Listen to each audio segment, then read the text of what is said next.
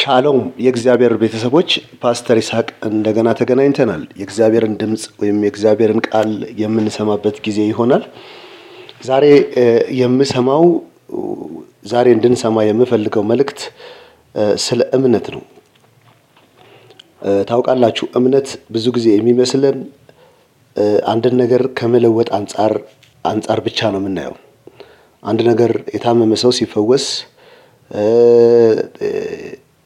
የሆነ ነገር ሲገለጥ በቃ ቅስፈታዊ የሆኑ ነገሮች ሲደረጉ እምነት ነው ብለን እንተረጉማለን። መጽሐፍ ቅዱስ ላይ ግን በጳውሎስ መረዳት በእግዚአብሔር መንፈስ የተጻፈልን የእውነት ቃል ግን ስለ እምነት ሲናገር እምነት የህይወት ስርዓታችን ወይም ካራክተራችን ጋር እስኪደርስ ድረስ እኛነታችንን የሚለውጠን ስርዓት እንደሆነ በመጽሐፍ ቅዱስ አይቻለሁ። ስለዚህ እምነት የህይወት ስርዓት ነው። ስለዚህ አሁን ለምሳሌ በዚህ ምድር ላይ ለመኖር መብላት፣ መጠጣት፣ መተንፈስ፣ መተኛት እንዳለብን ሁሉ በእምነት ስርዓት ውስጥ ለመኖር ወይም መንፈስ ዓለም ላይ ተገኝተን በመንፈስ ዓለም ስርዓት ለመመላለስ የሚያስፈልገው ነገር ቢኖር እምነት ነው። ምክንያቱም በያዕቆብ ምዕራፍ 2 ላይ ስታነቡ the righteous shall live by faith ይላል። ጻድቅ የሚኖረው በእምነት ነው ይላል። ስለዚህ ጻድቅ ሊኖር የሚችለው በእምነት ነው። ስለዚህ እምነት የኑሮ አይነት እንጂ ሌላ ኑሮ እየኖርን ከዛ የሆነ ነገር ለመለወጥ ስንፈልግ ብቻ የምንጠቀምበት አይደለም።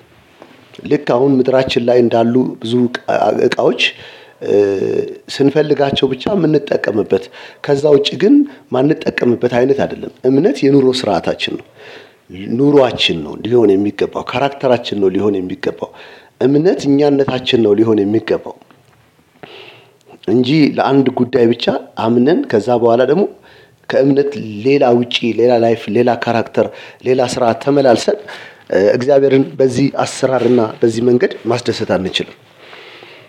ስለዚህ እስኪ በመጽሐፍ ቅዱስ ውስጥ የእግዚአብሔር መንፈስ እምነታቸውን ለብቻ ለይቶ ያስቀመጠላቸውን ሰዎች እስኪ እንያቸው።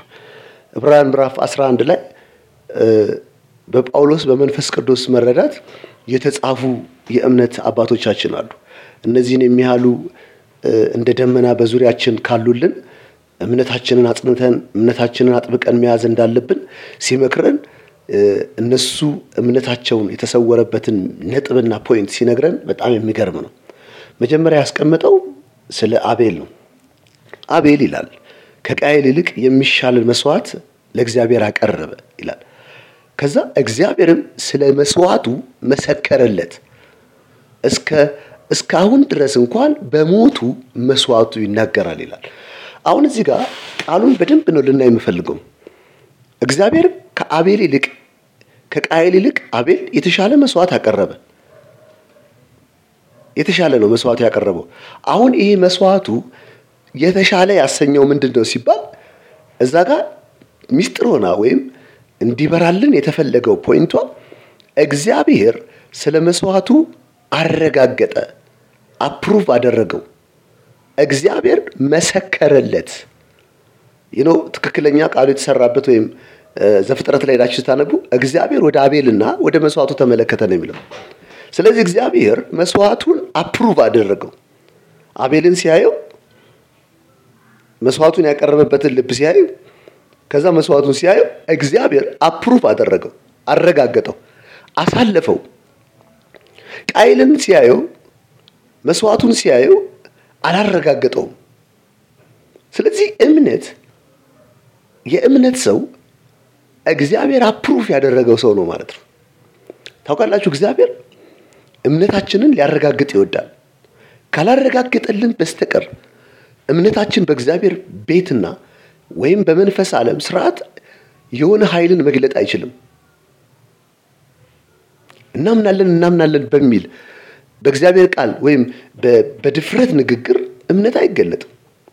እምነት እንዳልኳችሁ ካራክተራችን እስኪሆን ድረስ እኛነታችንን ነው እየለወጠ ሊመጣ የሚገባው። ስለዚህ እግዚአብሔር አረጋገጠለት፣ አፕሩቭ አደረገው፣ ማረጋገጫ ሰጠው። ልክ አንድ ዕቃ ሲመረት ያ የተመረተው ዕቃ ፕሮፌሽን በተባለ ሰው ምድሪቷ ላይ ያለ በተባለው ሰው አፕሩቭ ይደረጋል፣ ይረጋገጣል፣ ቴስት ይደረጋል። አቅሙ ውስጥ ያለው ይዘት ሁሉ ነገሩ ከተባለ ከተደረገ በኋላ አፕሩቭ ባይ ተብሎ አፕሩቭ ያደረገው ሰውዬ ፕሮፌሽናሉ ማንነቱ ይቀመጣል። እዛ ጋር አቤልን ስጦታውን መስዋዕቱ ላይ እግዚአብሔር ራሱ አፕሩቭ አድርጎታል፣ አረጋግጦታል። ስለዚህ የተረጋገጠ እምነት በላይፋችን ልንለማመድ ይገባል። እግዚአብሔር ከምንሰጠው ነገር ጋር አይደለም አፕሩቭ ሊያደርግ ምርጫ የሚያደርገው የሰጠንበት ልብ። ያቺ ሴት ይዋት ከሁሉ ያሳነሰ የሰጠችው እሷ ነች። ጌታ ግን አይቶ ከሁሉ የበለጠ ሰጠች አለች። ለምን ከሁሉ የበለጠ ሰጠች ሲል እነሱ ከተርፋቸው ሰጡ፣ እሷ ግን ትዳሯን ያላትን በሚቀጥለው ሰዓቷ ላይ የምትታመነው በጌታ ላይ በሆነ ልብ አውጥታ ሰጠች። እነሱ ግን በሚቀጥለው ሰዓት ላይ የሚታመኑት በቀራቸው ገንዘብ ነው። እግዚአብሔር አፕሩቭ ሲያደርግ ወይም ሲያረጋግጥ ከልባችን ይጀምራል። ስለዚህ እምነታችን እግዚአብሔር የሚያረጋግጠው አፕሩቭ ሊያደርገው የሚችል የህይወትን ኳሊቲ መምረጥ አለብን። ማንንም ሰው መሸወድ ሊቻል ይችላል። በሰው ፊት መልካም ሆኖ መታየት ሊቻል ይችላል። በእግዚአብሔር ፊት ግን ማንንም ሰው የተሰወረ አይደለም። የማንንም ሰው ሐሳብ የተሰወረ አይደለም። እግዚአብሔር በፍጹም ያልሆንከውን ነህ ብሎ አያረጋግጥልህም። ስለዚህ እግዚአብሔር የአቤልን መስዋዕትና አቤልን እንዳረጋገጠ የማረጋገጡ ውጤት ደግሞ እስካሁን ድረስ እንኳን መስዋዕቱ እንዲናገር ድምጽ እንዲሆን እንዳደረገው እኔና እናንተ በዘመናችን ሁሉ የማይጠፋ ምልክት በህይወታችንና በአገልግሎታችን በኑሯችን እንዲሆን ሰማይ ሊያረጋግጥልን የሚወድ የእምነት ሰው እግዚአብሔር ፊት የእውነት ንጹህ የሆነ ልብና ህሊና ሊኖረን ያስፈልጋል። ልክ እንደዛ ሲሆን በኢየሱስ ስም ከእምነት አርበኞች ተርታ መሰለፍ እንጀምራለን። ሁለተኛው ሰው ሄኖክ ነው። ሄኖክን መጽሐፍ ቅዱስ ላይ ጳውሎስ በመንፈስ ቅዱስ መረዳት ወደኛ ሲያመጣው እንደዚህ ይላል። ሄኖክ አካሄዱን ከእግዚአብሔር ጋር ስላደረገ ተወሰደ፣ አልተገኘም። አሁን በሰዎች መካከል ይመላለስ ነበር። ሄኖክ ይኖር ነበር። አንድ ቀን ሳይሞት ሳይቀብሩት ሄደ፣ ተወሰደ። ቢፈለግ አልተገኘም። እግዚአብሔር ወሰደው። ምንድነው ሚስጥሩ ብለን እዛው ጋር ስንፈልግ ሳይወሰድ እግዚአብሔርን ደስ ማሰኘቱ ተመስክሮለታል። ብዙዎቻችን ተወሰደ የሚለው ቃል ላይ ፎከስ የምንኖረው የወሰደው ፐርሰን ግን እሱን ለመውሰድ እሱን የንጥቀት ተምሳሌት አድርጎ ሊያስነሳው ምንድነው ያገኘበት ብላችሁ እግዚአብሔር ሄኖክ ጋር ያገኘውን ነገር ስታዩ እግዚአብሔርን ደስ እንዳሰኘ ተመሰከረለት። የሚገርማችሁ ሲኖር ማንኛውም ነገር ሲያጋጥመው ሲወስን እግዚአብሔር ቢሆን እንደሚወስነው ይወስናል። ማንኛውም ነገር ሲያጋጥመው ፊል ሲያደርግ እግዚአብሔር ፊል እንደሚያደርገው እሱን ፊል ያደርጋል። ይሄ ሰውዬ አካሄዱ ልክ እንደ እግዚአብሔር ነው ያደረገው። እግዚአብሔር ደስ በሚሰኝበት ነገር እሱም ደስ ይሰኛል። እግዚአብሔር ደስ በማይሰኝበት ነገር እሱም ደስ አይሰኝም። ከሰው ጋር ተመሳስሎ አይኖርም። አስመሳይ አይደለም። እንደ እስስት ከሁሉ ነገር ጋር እየተመሳሰለ ሰውን ለማስደሰት ደጋፊ ለማብዛት የሚሮጥ ሰው አልነበረም። ከእግዚአብሔር ጋር ነው አካሄዱን ያደረገው። እግዚአብሔር ቢሆን እንደሚወስነው እሱም መወሰን ጀመረ። እግዚአብሔር ቢሆን እንደሚያየው እሱም ማየት ጀመረ። ላይፉ እግዚአብሔርን ደስ አሰኘው። እግዚአብሔር ወሰደው። ታውቃላችሁ፣ እግዚአብሔርን ደስ ስታሰኙ እሱ እንደሚያስበው ማሰብ ስትጀምሩ ላጋጠማችሁ ማንኛውም ሲቹዌሽን ትክክለኛ ፍርድ እግዚአብሔር ቢሆን እንደሚፈርደው እናንተ መፍረድ ስትጀምሩ እግዚአብሔርን ታስደስቱታላችሁ። እግዚአብሔርን አስደስቶ ደግሞ ኖርማል የሚሆን ሰው የለም። እሱ እንደተወሰደ እናንተም ባልንጀሮቻችሁ ወደ ሌሉበት ክብር መሻገር ይሆንላችኋል። ኢየሱስ ጌታ ነው። ሶስተኛው የእምነት ሰው ተብሎ እንደ ደመና ከተጠቀሱት መካከል ኖህ ነው። ኖህ እግዚአብሔር አንድ ዜና ነገረው። ሊመጣ ያለ ጥፋት አለ። ስለዚህ ለዛ ጥፋት አንተና ቤተሰቦችን እዚህ የሚገቡትን ሁሉ ታድን ዘንድ መርከብን አዘጋጅልኛል። ይሄ ሰው ሊመጣ ስላለው ጥፋት ከሰማው መረጃ ወይም ዜና ተነስቶ መርከብን መስራት ጀመረ። መርከቡ እጅግ በጣም ብዙ ዓመት ነው የፈጀው። ሰዎች ይሰራሉ። ግን እዛ ጋር የተቀመጠው የሚገርም ሚስጥር ግን አንድ ነገር አለ። የሚገርም ሚስጥር በዛ ዘመን ያለውን ዓለም ኮነነው ይላል፣ ፈረደበት። አንድ ትርጉም ላይ ቤዚክ ባይብል ላይ ጀጅ አደረገው። ዓለሙ ላይ በዛ ዘመን ባለው ዓለም ላይ ፈረደባቸው ይላል። አማርኛችን ላይ ኮነነባቸው ይላል። ይህ ሰው እየኖረ ሰዎች በርግጥ ቢጠፉ ኖህ ያደረገው ነገር ይኮንናቸው ነበር፣ ይፈርድባቸው ነበር፣ ጀጅ ያደርግባቸው ነበር፣ ይኮንናቸው ነበር። ስለዚህ እኔና እናንተ ምንኖረው ኑሮ በዚህ በጨለማና በኃጢአት በተያዘ ዓለም ውስጥ ተመሳሳይ ልንኖር አይገባም። ሊኮንናቸው ይገባል፣ ሊፈርድባቸው ይገባል። ለሚድኑት የሕይወት ሽታ መሆን አለብን። ሁለተኛ ቆሮንቶስ ምዕራፍ 2 ቁጥር 16 ላይ ማን ነው ለዚህ ነገር የሚበቃ ይላል ጳውሎስ። ለሚድኑት የሕይወት ሽታ ነን፣ ጠረን አለን፣ ሕይወት ይሸታል። ለሚጠፉት ደግሞ የሞት ሽታ ነን፣ ፍርድ እንዳለ ያረጋግጣሉ። ማን ነው የዚህ አይነት ላይፍ ስታይል የሚከተል?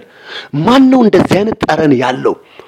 በሚኖርበት በአመፀኛና በዘማዊ ሕዝብ መካከል የፍርድን እውነተኛነት የሚያረጋግጥ ላይፍ የሚከተል ለጽድቅ ለዘላለም ሕይወት እውነተኛነት ማረጋገጫ ኑሮ ራሱ ቢመሰክር። ዋው! ሄኖክ ማን ነው? ኖህ ዓለሙ ላይ ፈረደባቸው፣ ዓለሙ ላይ ተኮነኑ። እነሱ ማይኖሩት ኑሮ እሱ መረጠው።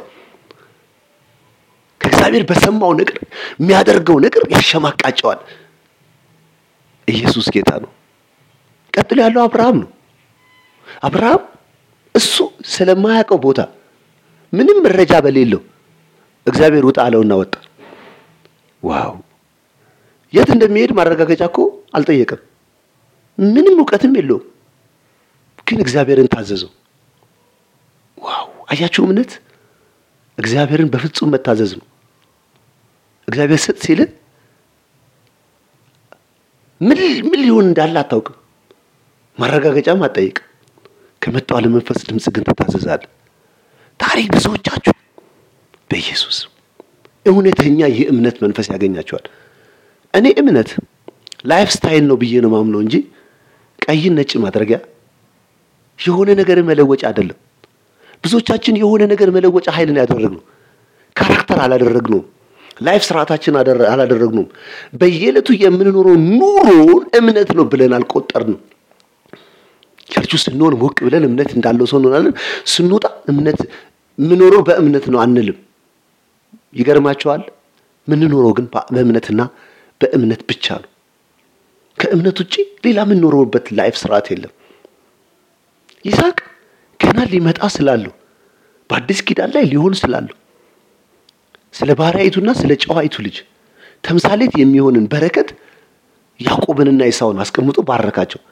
በረከቱን ሁሉ ያዕቆብ ላይ ያደረገ ባይፌስ። አያችሁ እግዚአብሔር ያዕቆብ ደግሞ የዮሴፍን ልጆች ምናሴና ኤፍሬምን ያዘ፣ አገኛቸው። ምናሴ ታላቅ ነው፣ ኤፍሬም ታናሽ ነው። ግን በሚገርም ሁኔታ በረከቱን ታናሹ ላይ ያደረገ። አባቴ ታናሹ ላይ ያደረገው እጅን ሲለው አውቄያለሁ፣ በሚገባ ተረድቻለሁ። በእምነት ኤፍሬምን ባረከው፣ የአሕዛብ ሙላት እንደሚሆን አረጋገጠ። ለዚህ እኮ ነው የኢየሱስ መምጣት ለአሕዛብ መዳን ሆነ። አሁን የአሕዛብ ሙላት እስኪሆን ድረስ አይሁድ በመደንዘዝ ውስጥ ነው ያለው። ያንን ስርዓት እዛ ጋር ሆኖ ባረካቸው።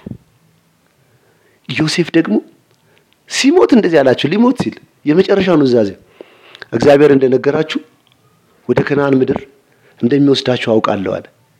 ስለዚህ አጥንቴን በዚህ አትተውት፣ አጥንቴን እዚህ እንዳትተውት፣ ይዛችሁ ትውጡና እግዚአብሔር የነገራችሁ ምድር ላይ ቅበሩት አለ። እግዚአብሔር በተናገረው ነገር እርግጠኛ ነው። ኑሮ ማለፍ አይደለም ህይወት። እኔ ከሞትኩ የራሴ ጉዳይ አይደለም። እኔ አሁን እሞታለሁ። እግዚአብሔር ያለው ቃል ግን እኔ ከሞትኩ በኋላ ይፈጸማል። ሲፈጸም እርግጠኛ ስለሆንኩኝ ይሄን አጥንቴን ይዛችሁ ሂደዋል። ታውቃላችሁ ከግብጽ ሲወጡ የዮሴፍን አጥንት ከመቃብር ውስጥ አውጥተው ይዘውት ወደ ከነዓን ሄደዋል። አሁን ወዳለችው ኢየሩሳሌም ወስደውታል።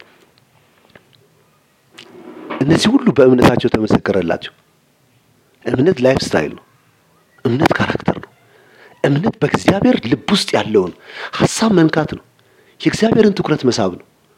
በጌታ በኢየሱስ ከዚህ ቀን ጀምሮ በየዕለቱ የእምነት ስርዓት ይገኝባችሁ። ከእምነት ውጪ በእናንተ ሕይወት የሚሆን ምንም ነገር የለም። በኢየሱስ ስም ባረኳችሁ።